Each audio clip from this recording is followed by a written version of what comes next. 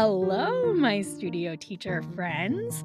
Welcome to the Beyond Measure podcast, where this summer we are taking a little tour through my bookshelves and highlighting some of my very favorite reads. We're talking about the books that have made the most impact on me as a teacher. And today, oh yeah, I've got such a good one for you.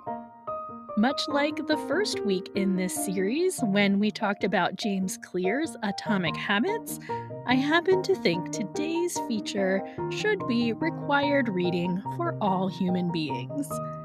It has helped me understand myself in profound ways, and it's helped me approach my students of all ages with more understanding. In fact, this is a book I reread every January because I am that adamant it holds an exceptional level of wisdom. Curious what powerhouse of a book I'm talking about? Well, let's get to it then. I am your host, Christina Whitlock, and this is episode 131 of the Beyond Measure podcast. Maybe you have figured it out already, but today we are talking about The Gifts of Imperfection by the incomparable researcher Brene Brown. This is not the first time I have sung Brene Brown's praises here on the podcast, but much like I said about James Clear in that very popular Atomic Habits episode, Brene Brown lives up to the hype. She is real in her humanity, but she is also thorough in her research, and that is a winning combination in my eyes. The Gifts of Imperfection is really a quick read. It's not a large book. Like, you can breeze through it in a day if you really wanted to, though I like to read it a little more slowly and savor each of the contemplations that she brings to my mind. As I've mentioned in this series, I am not here to give you an overview of the entire book or to try to summarize it in any way. I'm just highlighting 3 of my favorite takeaways and then calling it a day. If it's not evident already, I would strongly recommend picking this one up at the library or investing in your own copy. In short, this book is written with the aim of helping its readers cultivate what Brene Brown has dubbed a wholehearted life. She uses that term, wholehearted, to encompass a great many things. But essentially, this term describes people who flourish in their lives regardless of circumstance. It's the people who find contentment and joy and purpose and success. It's knowing and understanding yourself. But even more than that, it's also being kind and gentle and loving towards yourself. And I'm struggling here to put this in words that doesn't make it sound like just another cheesy self help book about loving yourself. But what Brene reveals in this book is the fact that she is not a how to kind of person. She is not telling us how to be joyful or how to find contentment. But instead, she tells us about the things that get in the way of those goals.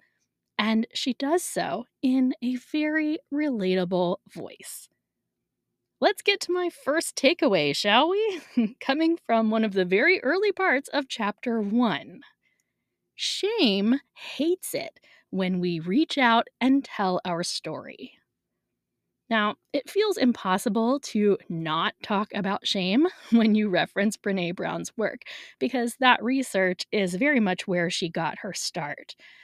I'm working on a whole presentation geared around shame and guilt in the piano studio, so I'm sure that I will be talking more in depth about this one on the podcast sometime in the future. But here's the big takeaway from today. When you start to feel shame about anything, whether it's something you actually did poorly or if you're putting it on yourself without any real justification, either way, You need to share those feelings with somebody. Shame only survives in silence. I feel like this sounds really heavy, unusually heavy, probably for this podcast, and it could be, but let me give you a scenario that many of you can relate to. Let's say, for whatever reason, you are feeling like you are not well enough equipped to deal with a specific student. Maybe they are advancing in their skills, and you catch yourself wondering if you really do know enough to continue teaching them. Or maybe they have some behavioral concerns, and you wonder if you really are patient enough to deal with them. Maybe let's look at a completely different scenario. Let's say you have other colleagues who are completing degrees and certifications and all of those things, and you are starting to feel inept because you don't hold those qualifications. The first thing you need to do in any of those cases is talk to somebody about it. Now, someone wise, of course, you don't need to just open your heart up to anyone, but you do have to find someone who you can trust to say these things out loud to. You have to call out those feelings of insecurity. Shame does not survive being brought out into the open. It only grows inside the confines of your own head. So, that advancing student might need a different teacher, but they might not. And your behaviorally challenged student may not be the right fit for you, or maybe they are. That third scenario, you would benefit from further education. Make no mistake, because we all do. But taking it through with a friend and talking it through with a trusted thought partner is going to help you decide just how urgent that need is. And in all of those scenarios, the absolute worst thing you could do is let those thoughts just swim around your head unattended.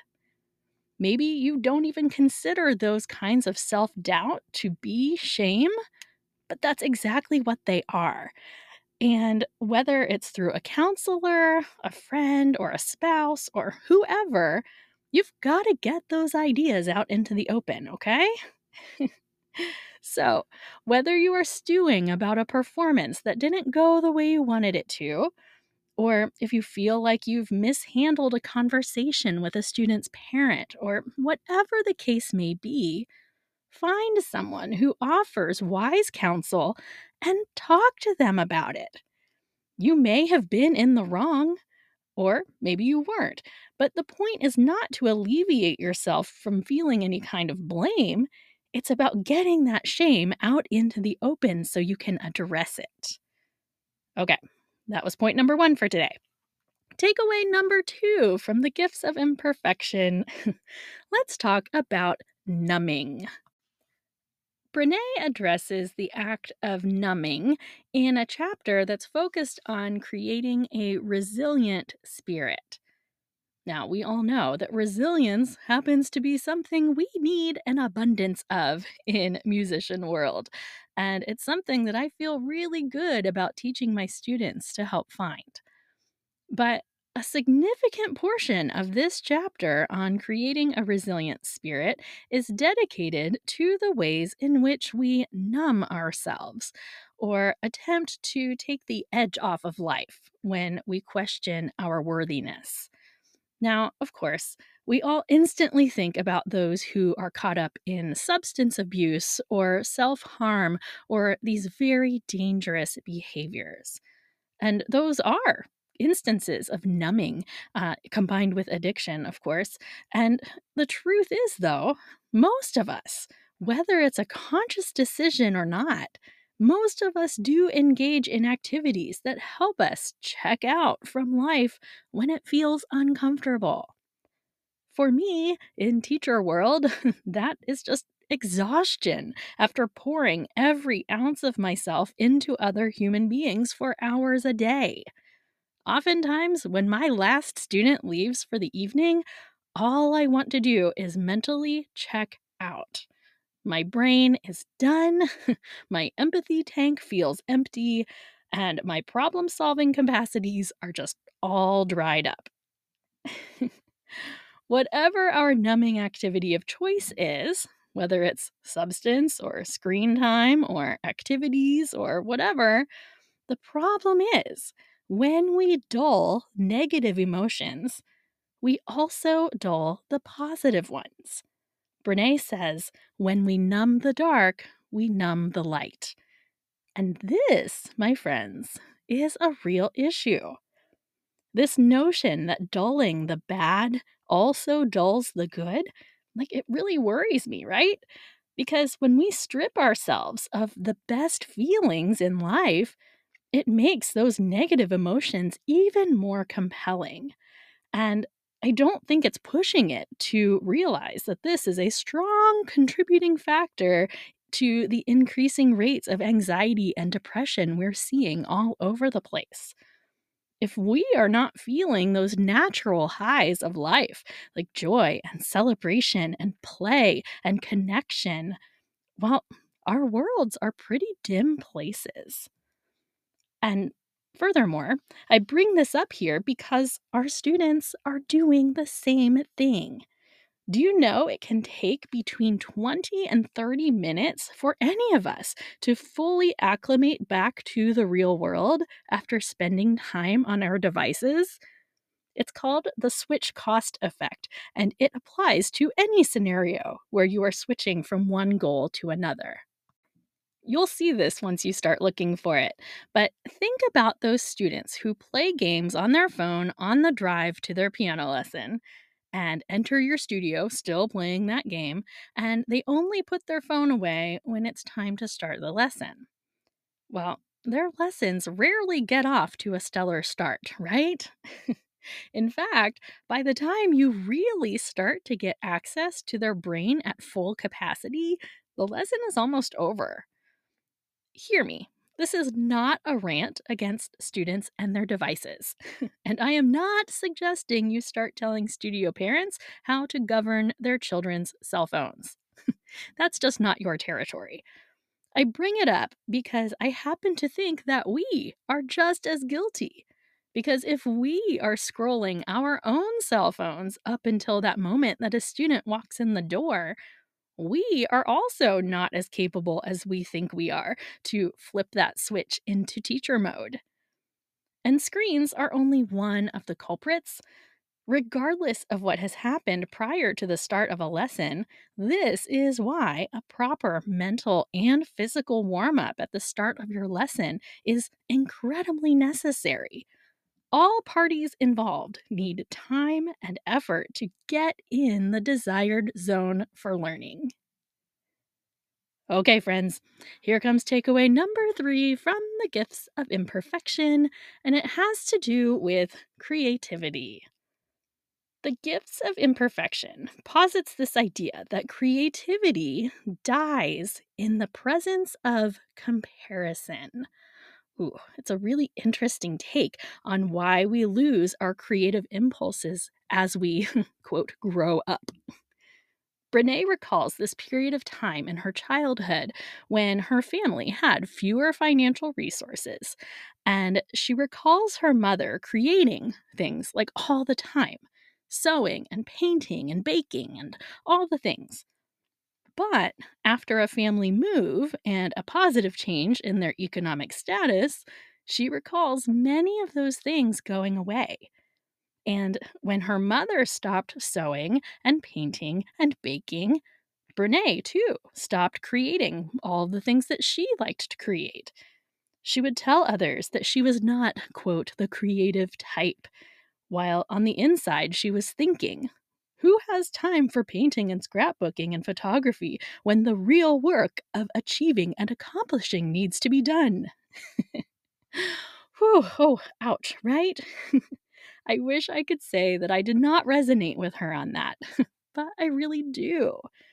Even as someone who acknowledges myself as a creative person, I confess there have been many times where I have decided I did not have time to pursue my creative desires in the name of, quote, productivity or, getting obligations met. And what Brene suggests in this chapter of her book is that her mother's creativity was put on hold as they moved to a neighborhood where homes tended to look more like hotel lobbies, and their standards of dress became a little more uniform. There became this vision of what the good life looked like, and creativity had very little place in it. Isn't this kind of fascinating? I mean, we all know that we live in a world where comparison envy is more real than ever. We all know the harmful effects of social media and the results of taking in everyone's highlight reel every day, right? But until recently, I hadn't really considered how that limited my creativity. Here's a confession. I talk to my students about the joys and gifts of sharing music with others all the time. But when it comes to the online world, I share very little of that part of myself or my students. I just don't like being part of that comparison, for better or for worse. And that's kind of a mixed bag. It's really okay that I don't, but there are times when I should do better. Like a few years ago, there was this challenge going around Instagram where people were to share like an off the cuff 30-second improvisation at their instrument. And I was kind of intrigued. I really liked this idea of just showing up as you are and sharing whatever comes to your heart. Well, I did it. I managed to record this snippet of an improvisation that I was like actually really proud of, and I was eager to share it. But do you know what I made the mistake of doing? I looked up the hashtag and I started watching what other people were already sharing. And I was immediately discouraged. This thing that I had created that I thought was going to be the best just didn't seem to measure up to what other people were sharing, and I didn't post it. I know, I know. Here I was, all about this sentiment about sharing your art, and I let comparison get in my way. This example is like so on the nose, but there are a million manifestations in our daily lives where comparison threatens our creativity. And as teachers, I think it's so important to be influences who foster our students' creativity rather than those who neglect it. So, friends, those are three little takeaways from Brene Brown's The Gifts of Imperfection. I could obviously talk about this book for hours, but you'll have to be content with this 20 ish minutes for right now. Let's share a toast before we move on with our day, shall we?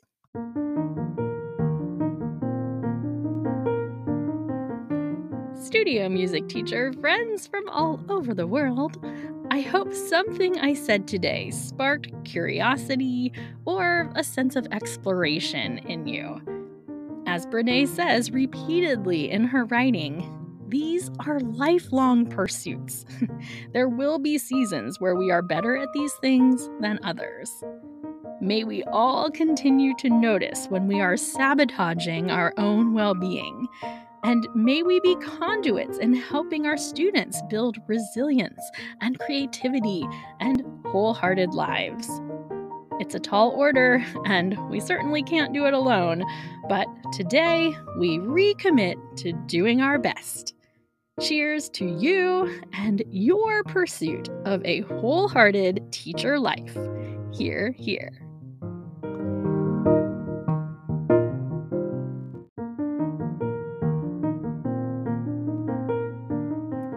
That's a wrap on episode 131 of the Beyond Measure podcast.